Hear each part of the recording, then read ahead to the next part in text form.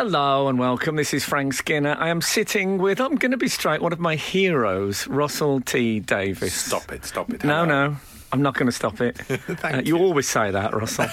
Every night. And you don't mean it. Russell, of course, has written many fabulous TV dramas. I'm including Doctor Who. Yes. In that, but lots of other stuff, which we'll talk about. Thank you. But I'm always happy to bump into you, but I didn't expect to bump into you on what I would call the poetry book tour. Even odder, I've illustrated a poetry book. I didn't even write the poems. No. I've drawn the cartoons, which surprises me. No one's more surprised than me, Frank. Well, I thought I was a bit of a fanboy of you, but I didn't know you were an artist. I've kind of scribbled, and I started out, my very first job was in BBC Graphics at BBC Wales, drawing Jackanory type stories and in the Welsh language. And so I'd always drew in the Welsh language. That took some doing with those double L's. So I did that, but then life took over and I worked in telly and then the writing took over. So it's always been there. I'm not going to say as a skill, but as a hobby. I've always... So you've continued to draw? If I had a pen in front of me now, I would just naturally be scribbling and drawing and doodling. I used to cover my school desks with stuff. Because I have a 5-year-old child and I was leaving the other day and he said, are you going to come back? I said, I won't see you till I'll be back a bit late. And he said, do you want me to I'll do a quick drawing of me for you, to remind you what I look like. And I thought, at what point do we stop drawing all the time? At what point do we stop playing? I know. Yeah. Somewhere in those yards we tell people to stop. People say to me, why do you write? And you go, well, we all do when we're kids. We all play War and Doctor Who and Off-Ground Touch and whatever. They're all stories, aren't they? And somewhere we stop that. I'd like to identify that point. I think the hormones stop it. I think boys and girls... I do. I think you reach that age and suddenly bigger stories are much more interesting and take us away from our... Sex destroys creativity. Let's lay that out there as a theory. I think Coleridge said that as well. So, didn't say it as well as me, though. No. And he said it, of course, through a haze of laudanum. Yes. Which always muffles the tone. Drugged. So are you one of these celebrities who can draw, who includes a little drawing in your autograph? I love that. Yes. You've seen into my soul. I'm horrified. Yeah. Yes, I would scribble a little TARDIS, because normally an autograph is a Doctor Who autograph. Yes, of course. These days, a Queer as Folk autograph would be filthy. We've all got that in our minds now. I was going to ask you to autograph my cucumber later, but that will be explained, by the way. Well, of course, I will be asking you to autograph my copy of Now We Are 600. Yes. Which is currently available. It's a beautiful little hardback as well. Yeah, it's a lovely book. I like that. And it's written by James Goss, the poetry, but as you say, you did the drawing. There is a particularly fine double-page spread in which you've drawn every Doctor Who companion thus far. Was a nightmare. That was my lost weekend.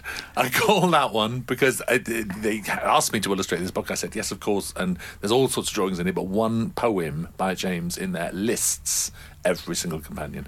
Oh, my horror when that arrived on email. But actually, how much I loved it, sitting there. Because, of course, now, how people used to draw in the old days, they just do a library and sit there and look at reference books. Now you just summon it all up online and you find your best 5 pictures of Vicky from 1965, Maureen O'Brien, the actress, and what's the most iconic costume you could possibly use. I loved it. I had such a good time. I mean, I've never in my life, you know I'm a Doctor Who fan, I've never in my life spent a whole 2 hours thinking about Vicky from 1965. When you've got to draw her, you do. You find yourself sitting there thinking about the actress and the stories and the costumes. I loved it. It was like a little bit of time travel for me. Can I say I'm slightly disappointed that you needed photo references at all for the companions? I thought you'd just know them so well. Some of them, Rose Tyler, my ones. I didn't need to look at my ones. I knew exactly what they were. But it's funny, you think you know them, but do you know how Barbara's collar works? You don't. No, maybe not. Yeah, it's all a bit blurry, you realise. But surely that double-page spread of the companions will come out as a poster. I think it should be a tea towel. Good tea towel. It's a great tea towel, isn't it? It's actually James Goss, the author, did print it off as a tea. I've got one tea towel with all those companions. Oh, right. And it's prized. I honestly think the poster would be a big seller. Do you think? Please do it. I could colour it. I'd love to see it in colour, actually. These are all black and white illustrations, and if you coloured those, they'd be gorgeous. Thank you. I'm glad you always have to top my ideas. That's what I'm here for.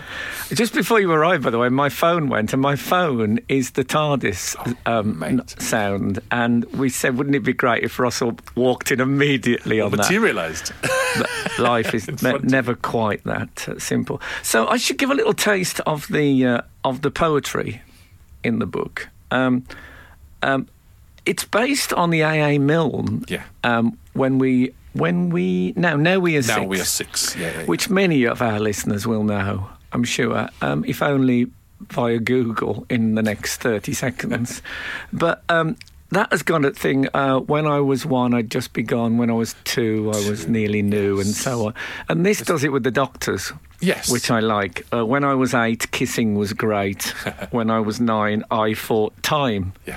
Which Doctor Who fans will know that the 8th Doctor, Paul McGann, kissed his companion. First Doctor to have a snog. It was a shocker. Wow. Were you shocked?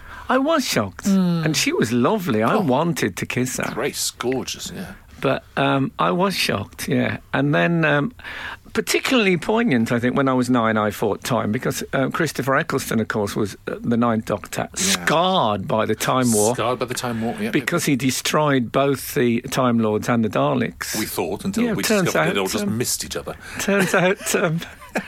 Were you in any way miffed that you'd invented this fabulous piece of Doctor Who folklore, and then Stephen Moffat thought, no, I don't like it, I'm going to rewrite it? You have to when you leave Doctor Who, you have to take a deep breath and think, it's all up for grabs now. It's all there to be rewritten. But not retrospectively, surely. You're very clever. It was interesting evening. And I love that episode. It wasn't so much... Oh, stop it, this is naughty. No, it wasn't so much on. the Time Lords disappearing, it was all the Daleks shooting themselves. Like, couldn't any of them dodge that? No Dalek, just go, whoops, out the way. The Daleks, for all their fear and terror they strike in the universe, have always been basically a bit clumsy and incompetent. Well, that's because you have to beat them. In the 5 Doctors, I remember them being overturned by the first Doctor and his granddaughter. Yes. You shouldn't be able to do that to them. With a cane and a mirror, basically. It's like... Can I say, and I don't want to get too hardcore Doctor Who on this, but I was so impressed that there were 2 drawings of the first Doctor, and one was clearly Richard Herndl, the man who came in when William Hartnell died. Many of illustrators wouldn't have... We're very specific now. It is. It's. I mean, the poems are for everyone, and it's great to get kids reading poems and discovering more poems. It's also a very fanish book. There's stuff in there for us. Yes, the elite, as we're known. It is the master race. It's. I still regard. I know Stephen Moffat splits Doctor Who viewers into fans of the show and students of the show. Oh, that's good. So I think I still don't have the confidence to call myself a student, but certainly you are. No, I think we're all students. Students just learning. If you were a professor of the show, we wouldn't have the nerve to say that. But students, nice. Oh, okay. Students off to a lecture. Exploring. I'll go with that. Yeah. I should also say that there's Eeyore from the donkey from AM and has become Time War. Yes. Pushing it. Doctor Roo, of course. Dr. Roo. And the Effalump has become the Gallifromp. Yes. Because some Doctor Who was from Gallifrey. I'm not to blame for any of the puns. No, I loved it, and I and the drawings are great. I had no idea, and I did have fun. It's just a lovely book to hold in your hands. It's sweet, isn't it? And I do think kids can read it. A lot of kids, I say it's fanish. Everyone's a fan now. Everyone is. They're all steeped in it. Some kids love more than going and exploring that 50-year history. Yeah. In the way they love exploring the history of Harry Potter. You can't have enough Harry Potter books explaining Quidditch and stuff. So I love that. It makes students of them. Student is the word. It makes students of kids. And you're still happy to talk about Doctor Who and stuff, because there's some no people, choice. I once interviewed Ringo Starr, and we got in the lift on the way to the studio, and he said, I'd rather you didn't go on about the Beatles. And I thought, this is going to be a brief. Did you just send the lift back down? Or you opened your Thomas the Tank Engine book? No, once I got him in front of a camera, of course, I ran riot all over him. You trapped him. But that was the rest of my life, and I love it. It's Doctor Who. I love it. And Lord knows, I've had a good time with it and fun. No one loves it more than me, so I will be doing these interviews in, I hope, 30 years' time, and happy to do so. Love it. Good. Well, we will always be grateful to you, of course, for... if it had come back and it had been bad, it might never have come back again. That's why we worked so hard on it. The fear of failure was a great engine behind the success of that show. The thought of terrified. It. That moment when Christopher Eccleston says, Ron. Yeah. Good, I'm tingling now. Yeah. March but you know 2005. You know what sticks in my mind a lot from those days, which is not a moment that people really... And it's when Toxic by Britney Spears suddenly kicks into the soundtrack. Yes. And for some reason, I felt then... Because there's always pressure if you bring something back to make it current. And it can often be done very clumsily. And I thought, you know what, there's a wink with this as well. There's a bit of a nudge and a bit of a... it is current, but, we don't care. We're enjoying it. And you've got to be careful with that stuff, because it was current, but it wasn't absolutely current. Toxic was a few years old by then, so you weren't faking it and saying, look, that's in the charts this week. Yeah. Also, it's a great song. You can't go wrong if you put Toxic in something. It's a truly great song. You know what? I agree with that. Yeah. And I don't think I realised what a good song it was until I heard it on the Doctor Who soundtrack. And the video is... I am still a great consumer of that stuff. It's like we had Adventures set in Downing Street because Girls Aloud did the Jump video from Love Actually, where they break into Downing Street. Do you remember that video? They break into Downing Street and they're sneaking past Hugh Grant as the Prime Minister. And I sat watching that thinking, what a great idea for a Doctor Who story. You break into Downing Street, which then became that Aliens of London story where they're trapped in Downing Street. There's a lot you can do. And in the Toxic video, she's kind of escaping laser beams and it's quite Doctor Who-y. So at the time, I was watching all these visual images and thinking, let's make Doctor Who look like that. So then it fits. The soundtrack really, really fits because it wasn't just slapping a song on it. Those images have been in my head right from the start. Did you leave Doctor Who with a lot of ideas for Doctor Who that you never got around to using? No, to be honest, no. I kind of would have done them all in like a year before. I'm not saying I ran out of them, but a year before I knew I was leaving, my mind just moved on to other things, to write other things. So even now, today, people say, have you got an idea for a story? I'm like, no, I haven't. No. Would it be fair to say that when you left Doctor Who, you decided to become the sort of gay Shakespeare? And Gagsphere, let's call it. You know what I mean? Because then you seem to... you seem to focus mainly on writing stuff about gay people. Yes, yes. Not that you hadn't done that before, obviously. No, I'm quite passionate about that, and I think the surface has barely been scratched, and I even did that in Doctor Who. We had Captain Jack and all sorts of gay characters as well. But no, I think if anything, people will say to me, "Do you mind being called a gay writer?" I love it. It's what I am, and I think. I love it when you're writing. I love it when you're writing and you feel like you hit this territory, you hit ground, there's no one else around. It's like being on a prairie. You think, who else is writing this stuff? And you look around, no one.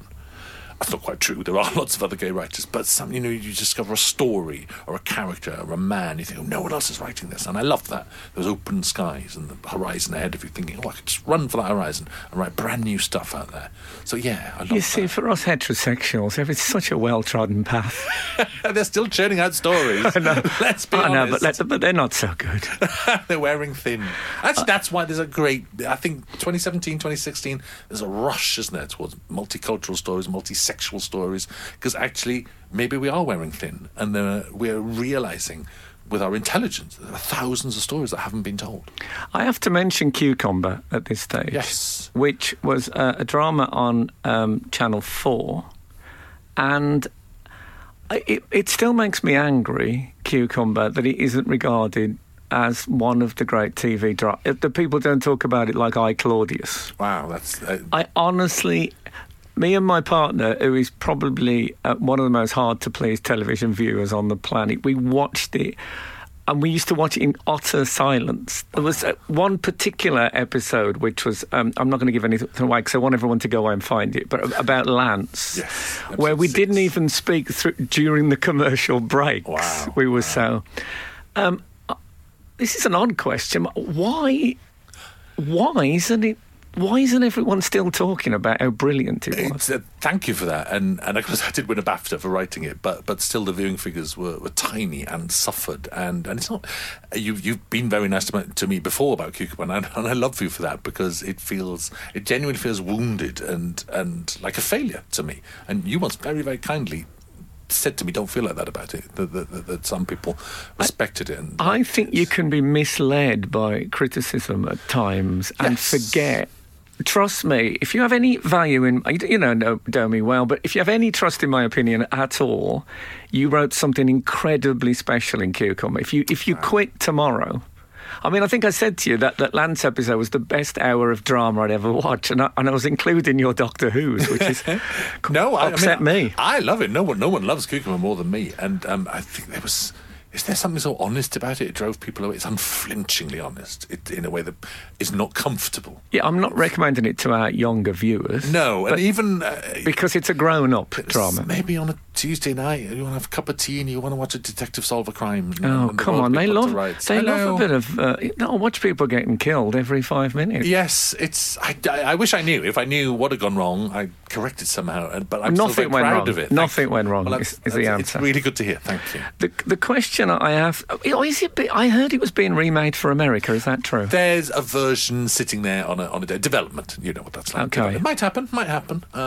It's called adult behaviour or something. I'm kind of leaving them to it. It gives them a bit more of an inkling of what they're going to get, yes. I suppose. Maybe. There's a question I feel I've got to ask you, and it's the Jodie Whittaker question. Yes. What do you think? How exciting! How excited are you? It's great. I'm on this book tour for this Doctor Who book. So last night, 200 fans, and no one in any doubt about it. I'm really tired of the objections being, when a journalist does an article, they'll start it by saying Twitter is an uproar over the casting of a female Doctor, and it's outrageous to me that actually you meet these fans and they're very, very happy that this is happening. They're completely happy and excited about next year. And it gets misreported. Maybe 10 people online under 50 different aliases are spouting up saying you've ruined the programme. 10 people. And it's all that gets reported. And I think it's a real Do you think they're all Ian Levine? I couldn't name names. No, we have got into hardcore Doctor Who stuff. Are you excited?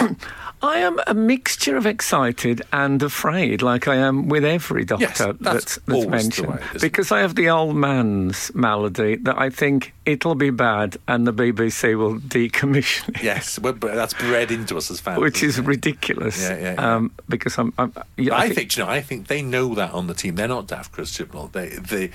They know they've got all of this riding on their reputations, on Jodie Whittaker's reputation. It was like that in 2005 when you had Chris Eccleston and Billy Piper. It's like, if this fails, not only Doctor Who will go down the pan, it'll affect Chris, it'll affect Billy, it'll affect my career. When you've got that devil on your back, it's a great impetus to work well. And they'll have that again here. That will these doubts and these fears, just no matter how confident they are, will be chasing them. That will make it brilliant. And I assume that she's going to be Northern. I've no idea. Don't ask me. I've never met her. I've never even met her. You broke the mould of these sort of posh and Scottish Doctor Who's and made Chris Eccleston a Northern Doctor Who, which I loved you for. As he said, every planet has a north. Exactly. And I'm guessing that she'll do that. It's I bet they're having those discussions in Cardiff Bay right now. Yes, with Bradley Walsh sitting at a table with a. You can go back. I'm guessing a mother of pearl. You're alive in the Doctor Who world. I am alive. Are you emailing them? It's official. I have emailed Chris Chibnall a couple of times, just to say hello. begging. You're working on. I'm going to call it more gay stuff. That sounds dismissive, but it's a fair summary. Don't worry. Yes. You're doing a thing called The Boys. Maybe that's not commissioned. That's a script. It's hard work, that one. It's about the AIDS crisis in the 80s. It's taken a while to get right. There's a million ways you could tell that story, and I haven't found the right way yet. So it's in development. It's the wrong word because that sounds too formal. It's gestating. That's the word, I think. So I tell you what surprises me. You're talking about this open desert of unwritten stories. That seems to be, that would be like a pyramid-sized, obvious thing to yes. I'm not dismissing your inventiveness, but why isn't there already? I when I started, I kind of felt that I was racing to get there before someone else did, and surprisingly no one's snapped up the script yet, which I've got to accept, and I've got to accept that therefore that script needs work. It's kind of tricky. You're telling the story of a whole decade, you're telling the story of a whole race, actually. You're telling a massacre. there's many ways to tell that. Obviously, I haven't found the right way yet. There was a film, I think, in the 80s, late 80s, an American film about AIDS. And I went to see it with my girlfriend at the time, whose brother was gay. And I remember her sobbing in the car after with fear. Was that an early Frost? Maybe. A man who comes home and tells his parents it's a great film. It's a great, great, great film. In the meantime, though, I'm still doing the gays. I'm doing Jeremy Thorpe. Still with the gays, Russell T Davies. Jeremy Thorpe. Now, what a name from my youth. I have been dying to write this story for years and years and years. And a very brilliant journalist called John Preston wrote a book about it called A Very English Scandal. And we got the rights to the book, and that's being adapted now, and that starts filming in October. And I'm very excited. Very, very excited. I should say to our uninitiated listeners that Jeremy Thorpe was the leader of the Liberal Party, and the story broke that a man had his dog shot. He'd hired a hitman, it seemed, to threaten a man who'd had an affair with him to keep it quiet. Yes. A man who... Can I say, whenever he was announced on the news, the other man, he was called Norman Scott, and they didn't like using words like gay or even homosexual then. Yeah. So he was always described as a little hint as former male model Norman Scott. Played by Ben Whishaw in this. It's very exciting. Really? Yeah. It's properly exciting. So he went and threatened him and shot the hitman shot his dog as a... Charged with incitement to murder, and Jeremy Thorpe was actually found not guilty, which was kind of an establishment scandal at the time, because... genuinely, a hitman was there with the guy. It was said that the hitman was there to kill Norman Scott, and killed. I think he killed the dog first, because the dog was a Great Dane. Do you realise that? I always thought it was a little terrier. It's like the more. Oh, it wasn't as good a shot as I thought. But maybe it was a wiser shot, because if I was killing a man who's got a Great Dane, I'd kill the dog first, in case it went for me. Oh, yes. See, it's always thought of as a mistake that the dog was shot. I'm not so sure. I'd kill the dog. I like to think that he was going to shoot Norman Scott and the dog leapt in front and took a bullet for him. You romantic. And also you sadist. You sit watching Marley and Me laughing. It's do you hope with what I'm now casually referring to as your gay stuff, do you hope to change the world? Is it for gay people to say, this is my life, it's great to see it on screen? Is it for people like me and maybe people a bit more narrow-minded than me to think, you know what, I've had wrong views about all this? I think that was the case with Queer as Folk. Now I think they're just stories that I naturally tell, because I'm gay and I'm a gay writer and I love writing gay stories, and so like any drama, no straight writer has to sit and worry about that. Could I write a gay drama? Yes, of course. Would that be acceptable? Well, I'd write a straight drama. I'd sit and write Wuthering Heights. I'd sit and write Romeo and Juliet gladly. Seriously. Okay. I'm going to use that as my imprimatur. That if anyone asks me, I'll say Russell T Davies said it was all right. Can I read it? I must say, this is completely sincere. When I was a kid, I watched an ITV drama called The Naked Civil Servant. Oh, amazing! Yeah. And I'll be straight with you with a capital S. I was casually homophobic, certainly at that time. In the 1970s in the Birmingham, I mean, I hadn't even questioned that. Yeah. And it really did change. It changed me. Yeah. In fact, when I met John Hurt, before I mentioned Doctor Who, the fact that he was in Doctor Who, I mentioned The Naked Civil, and he said, I still get people saying this to me. Absolutely. And very rarely does TV really change you like that. But it made this gay character who looked in many ways sort of foppish and ridiculous, heroic, and above all, witty, funny character, much funnier than all the guys who were threatening him and stuff. And that's what really won me over. And it was amazing how he was adored, because I was in school when that was transmitted. So me too. It must have been about, I can't think how old, and kids loved him. Kids loved Quentin Crisp. There was a story about Quentin Crisp walking down the street in all his finery and foppery with his cane, and a man stood in front of him and said, "You fairy," and he lifted up the cane and went, "Disappear." And we should tell that story in school. I couldn't have been in school if you were in school, could I now? Unless I was a caretaker. No. or just hanging around Oh, no. the premises. Take that back. But it was the fact that I'm in a great big Welsh Swansea comprehensive school. It's a tough old school, man. The fact that kids were sitting there swapping Quentin Crisp anecdotes seems impossible now, but we did. No, I went to see him live off Broadway probably 30 years later because of that. It really, TV can change the world. And that piece of television was made by Verity Lambert, who produced Doctor Who, the very first Doctor Who. Yeah, and do you know who wrote it? The grandfather of Pearl Mackie, Philip Mackie. Yes. Philip Mackie. Amazing. It's dripping with Doctor Who. And the War Doctor as Quentin Crisp. Doctor Who is behind everything. Yes, exactly. Well, yeah, so it can change the world. I look forward very much to the Very English Scandal because it was a pretty amazing thing. Can I say as well, if anyone fancies themselves as a writer, I think they should read The Writer's Tale, which is your book about writing Doctor Who. And it paints you as a slightly mad, crazed, tortured soul. But hey, yes, it's a good book. Who isn't? And if anyone wrote how they feel at 2 o'clock in the morning, we'd all come across as mad, tortured souls. But actually, if you are interested in writing, there's a lot of writing books that are all technical and they divide plots into ABC and subplots and main plots and character arcs, which isn't my experience of writing at all. Writing is a job. It's a job under pressure. So this book is me actually writing at 2 in the morning with a budget and a deadline. It's the real job. And it's me moaning but getting on with it. And actually there's a lot of fun in the book as well. So it's how writing really is. It makes me feel better about my own writing because there's ones when you've got like an episode of Torchwood that's got to be done, so you go clubbing. Yes. There is that, yes. And smoking. Yes. I really like that element of it. So I would certainly recommend that.